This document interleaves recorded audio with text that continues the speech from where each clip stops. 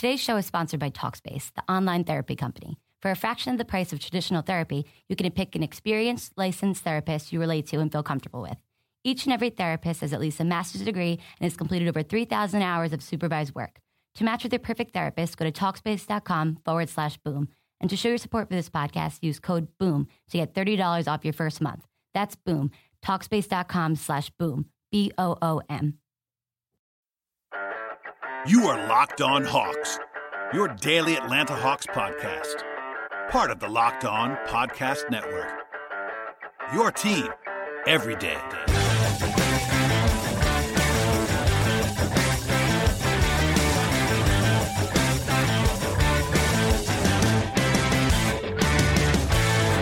Hello, friends, and welcome to episode 145 of the Locked On Hawks podcast. I am your host, Brad Rowland. It's trade deadline week, and joining me to talk about all the festivities in Hawksland is a previous guest of the podcast, a good friend of mine. His name is Bo Churney. What's up, man?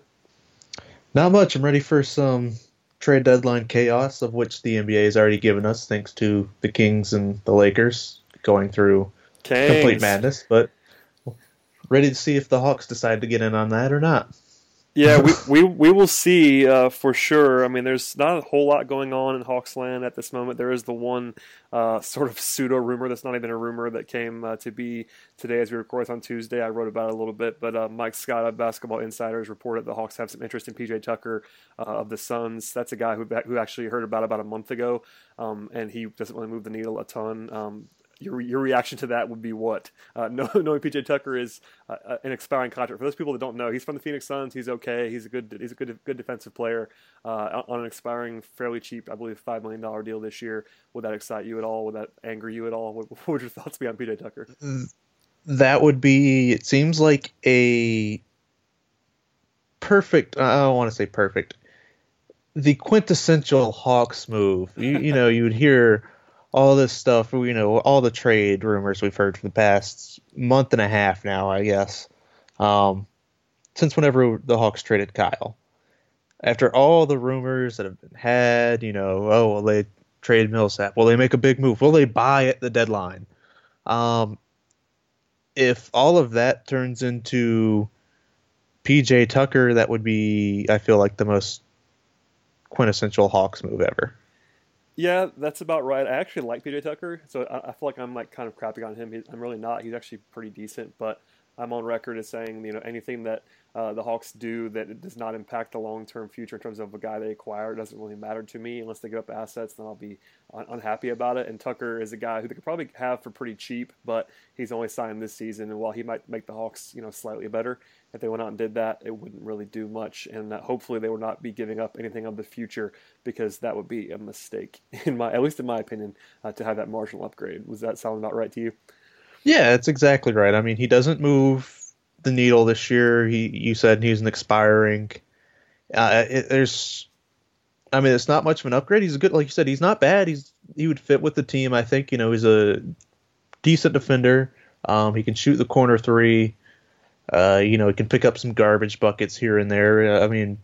He's a good bench player, but that's not a guy that's like, I feel like it's not a guy you move things for to have him for 2.5 months.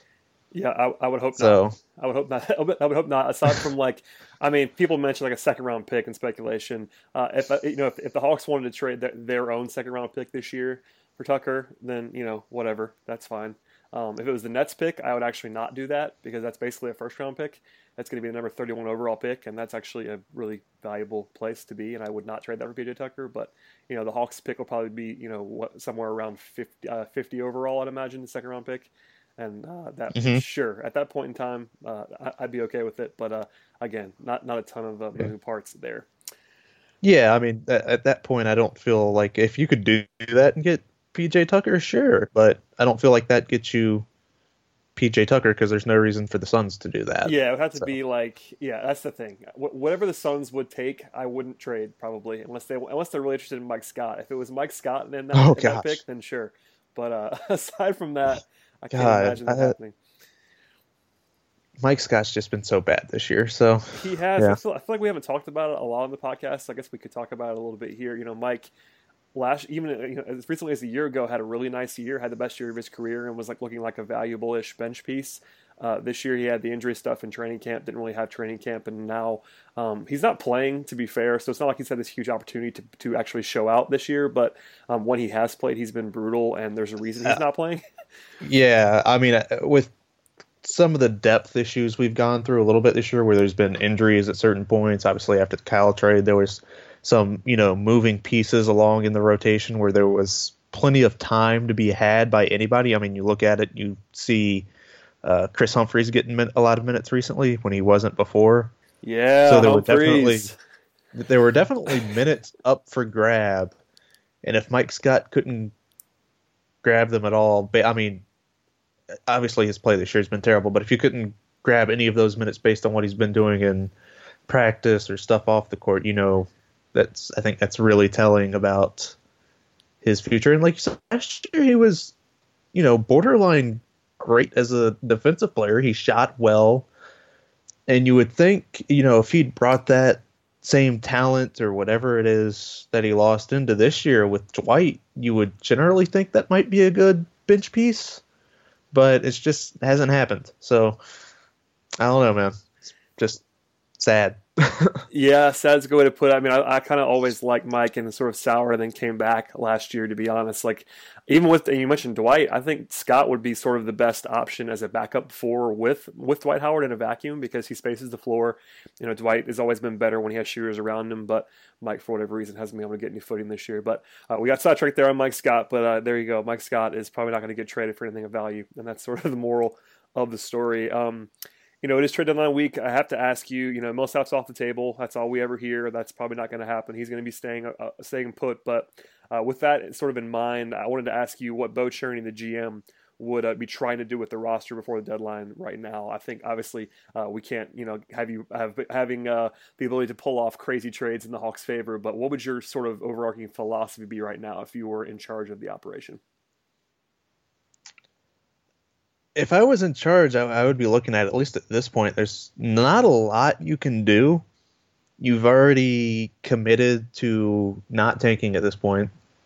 Like you said, Millsap's pretty much staying. We know that. So it's, we didn't laugh it off. We were like, hey, it's PJ Tucker. Those were kind of the guys you kind of have to target at this point, because if you're looking to upgrade a little bit, it's about all you can do at this point. So you're looking at PJ Tucker, Terrence Jones, whatever you might be able to pry away from the Kings, since they're apparently just offloading everything for low prices. Yeah, that's about it. You'd have to look for these low-level guys that you think you can put through, the quote-unquote Hawks University, if you can find them. Maybe trade into the bench guys, low picks, but otherwise, I'd look at it. It's like there's no groundbreaking move you can make here. I don't think there's a franchise shifting move. No, definitely not. At this point, the way I look at it, it's like if you were going to move Paul Millsap, I think you would have had to do it before now, because otherwise, I don't know if you're getting that much with him on an expiring. Theoretically, I guess you could, but I don't see it. Because I could see if the Hawks were to make a deal of trading Paul Millsap right now, I see Hawks fans would probably be very, very upset with what the Hawks would be getting in return. Yeah, that's the most likely scenario. I think if they actually did. I felt that way the whole time. Most of the fan base would not have liked that trade, whatever it looked like. I think even in discussing it with some people, I found that my asking price would have been a lot lower than a lot of Hawks fans. They were expecting this massive return back, and it kind of was just never going to happen with a guy on an expiring contract who's already going to be 32, and you're trading for the right to overpay Paul in the offseason. Paul's awesome, but the next contract's going to be a bad one, I think, by everyone's estimation that knows what they're talking about in the NBA world. Unless Paul takes a massive discount, it's going to be a bad deal for whoever signs it. I don't know. I guess I put it this way in terms of the whole overarching thing. I would say, in order for me, I would rather see the Hawks try to sell some pieces at the deadline. Obviously, Millsap off the table now, but guys like Tabo, guys like Mike Dunleavy Jr., the guys who are on expiring contracts. I would like to see the Hawks try to get something for the deadline. I don't expect that's probably going to happen, but at least explore that. But I would prioritize standing pat and kind of just doing nothing over trading actual assets away for short-term rentals, because this team, I don't know if you agree with this or not. You can tell me if I'm wrong here, but this team, I think the ceiling is a first-round exit. Maybe you get lucky and you win a 4-5 series in the first round, and you can have the right to lose to Cleveland in the second round. I don't really think that's worth using an actual investment of future assets for a short-term rental. If they did a trade, I would hope that they look for someone who is cost-controlled beyond this season. That'd be my only requirement, is that you're looking for value, but value beyond this year would be huge for me. I don't know if you agree with all that, but that's kind of where I stand on it. Yeah, pretty much. I agree with that same train of thought. It's like there's not any big move you can make. If there's small values to be had out there, you should go out and get them if you can. Like you said, if you can move one of the bench guys and you think you can get a better asset out of it for the future, that's not a bad trade. And you're pretty much spot on. This team's not going further than the first round, most likely. Obviously, that doesn't mean you just have to tank and blow it up, but you have to look at your situation right now. You're already 50-something games in. You're pretty committed at this point to what this team is, I think. You're just going to have to go forward, see if you can get anything. If you can get anything that's valuable long-term, you should explore that. But otherwise, that's what I prefaced it at the beginning. There's no really franchise-changing move to be had here. So, I mean, there's pretty much staying pat's pretty much an option. As we've seen in the past, that's an option this administration or this leadership group is likely to take, is just staying pat. So yeah. I think that's about right. I mean, there was a report from Chris Livermore of the AJC, I believe, earlier in the week, maybe actually even doubling down today, about this, that the Hawks are kind of looking to straddle both sides. Bud has been talking about looking to the future, but also wanting to be on the right side of things for this year as well. So I think standing pat's probably the most likely scenario, but I definitely wanted to ask you about that, if nothing else. And it seems like we're kind of on the same page. It's sort of a weird spot for the Hawks, and we'll see what happens over the next 48 hours or so as we record this. Getting away from that, though, there are a couple of things I want to ask you about. I talked to Thomas Jenkins actually yesterday on the podcast about DeAndre Bembry and Taurean Prince, kind of the performance this season. I want to see what your opinion was on those guys, and see, has your opinion changed at all on those guys over the last 4, 5, 6, 7 months now since they were drafted, or are they kind of what you expected them to be? I would say I don't know if my opinion's changed recently, but at least getting to see them play a little bit more in recent weeks, especially Bembry particularly, because Prince has been playing on and off for a couple of months now. But getting to see Bembry out there is nice. I see a lot, confirming a lot of what I thought about him when we drafted him. He seems like he can be a smart defender.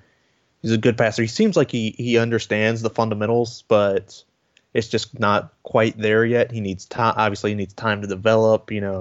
His shots, all right, but that's another thing that can also develop. So in terms of just what my opinion's changed, I think most recently, it's just been nice to actually see them on the court.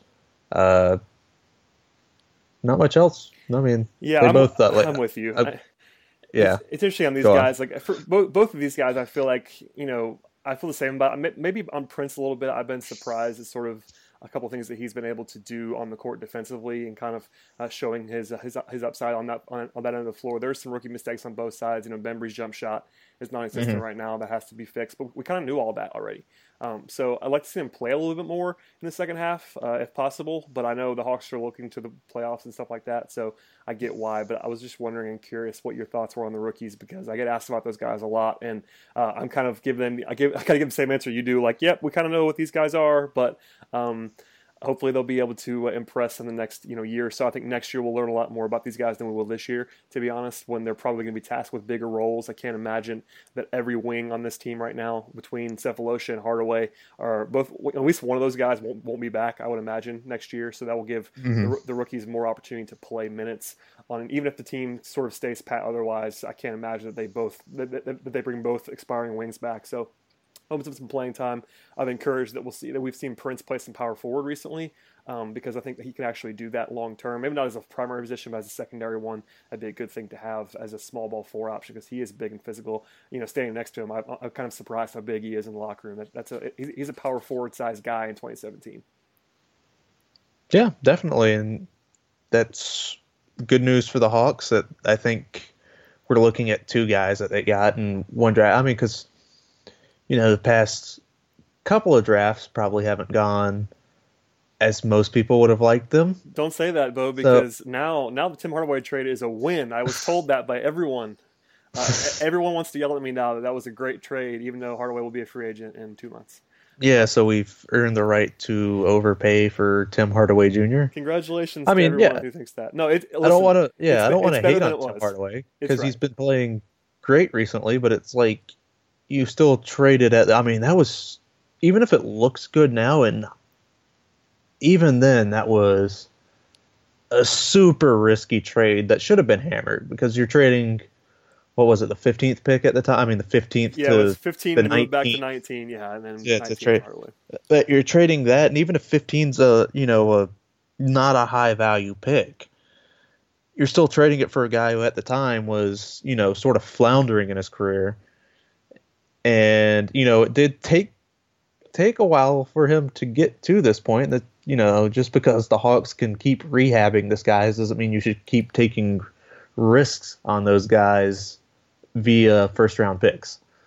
So, yeah, that deal that deal looks better now than I ever thought it would. So that's all credit to Hardaway Jr. But anyway, I'm glad someone agrees with me on this, that it's still not a slam dunk as of now, because by the way, you get to pay him this summer if you want to keep him, and if not, you lose him. So we can get down the rabbit hole in a hurry on that one. Yeah, but anyways, last thing on Prince and Bembry, it's nice to see 2 picks that we had from the 2016 draft.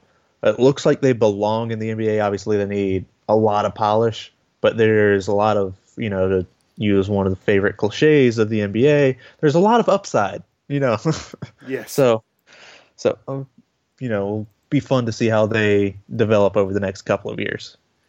For sure. By the way, we have some breaking news on the podcast. I'm not sure if you saw this. It doesn't really pertain to the Hawks, but former Hawk Lou Williams is going to be traded, it seems, from the Lakers to the Houston Rockets in exchange for Corey Brewer and a first-round pick. So Lou Will, former Gwinnett County resident, actually, doesn't he still live here? I think he does. I think he still lives in Atlanta. And Lou Williams was someone I played against in high school. So that's a local product on the podcast. Lou's going to be going to the Rockets. So for those of you asking me, and that this actually happened more than once this week about Lou Williams coming back to the Hawks, not an option anymore. Sorry.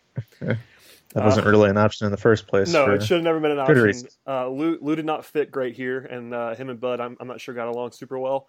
But not a great fit. But shout out to Lou Williams. Now gets to play on a pseudo contender with the Rockets. So wanted to at least say that because it hit during the podcast recording. So yeah, I see that now. There you go. Woj breaking the news. Yeah. Woj bombs are always fun. I thought it might be Hawks related for a second, and then I looked, and it wasn't. So anyway. One other guy I wanted to ask you about while I have you here, Bo, is Dennis Schröder. I haven't talked a ton about Dennis recently. I'm wondering kind of what you think of what he did before the All-Star break. I think, in general, he's been pretty solid here, but what are your thoughts on what Dennis has been able to do as a starter for the first time, sort of over almost a full season now? And are you pleased with the contract investment moving forward? He's still pretty young, all those things. I just wonder how you feel about this right now. He sort of dwindled a little bit before the All-Star break. Obviously, he had that high point around, I guess it was like December, early January, where he was just killing it, like completely like blowing like expectations like that I would ever think of what he would have been as a starter at that point. And obviously he's starting to come back down to earth a little bit, but overall I think as a first year starter he's been good. I hesitate to say better than that. I mean, he's been solid, but at the end of the day, this is also the Hawks are like the 25th ranked offense right now. 26th, I believe, actually, in offensive rating. One of those. It's depending on where you look. I think Basketball Reference is 25th, or NBA.com is 26th, something like that. A bad offense is the shorthand way to say it. Bad offense. And it's not completely his fault, but there are still some faults with him. Running an offense, his passing, and just his, him seeing where his teammates are. Sometimes is still a fault. Him putting his head down too much. He's improving, which is good, what you want to see out of a 23, 24-year-old. But there's still a lot to be desired. Obviously, they chose him as the starting point guard for the future, so he needs to keep these little baby steps up a little bit, improving. So, I mean, I don't know what else to say about him. I mean, he's fun to watch. He's sometimes frustrating to watch, but for the most part, I think he's done well. I think,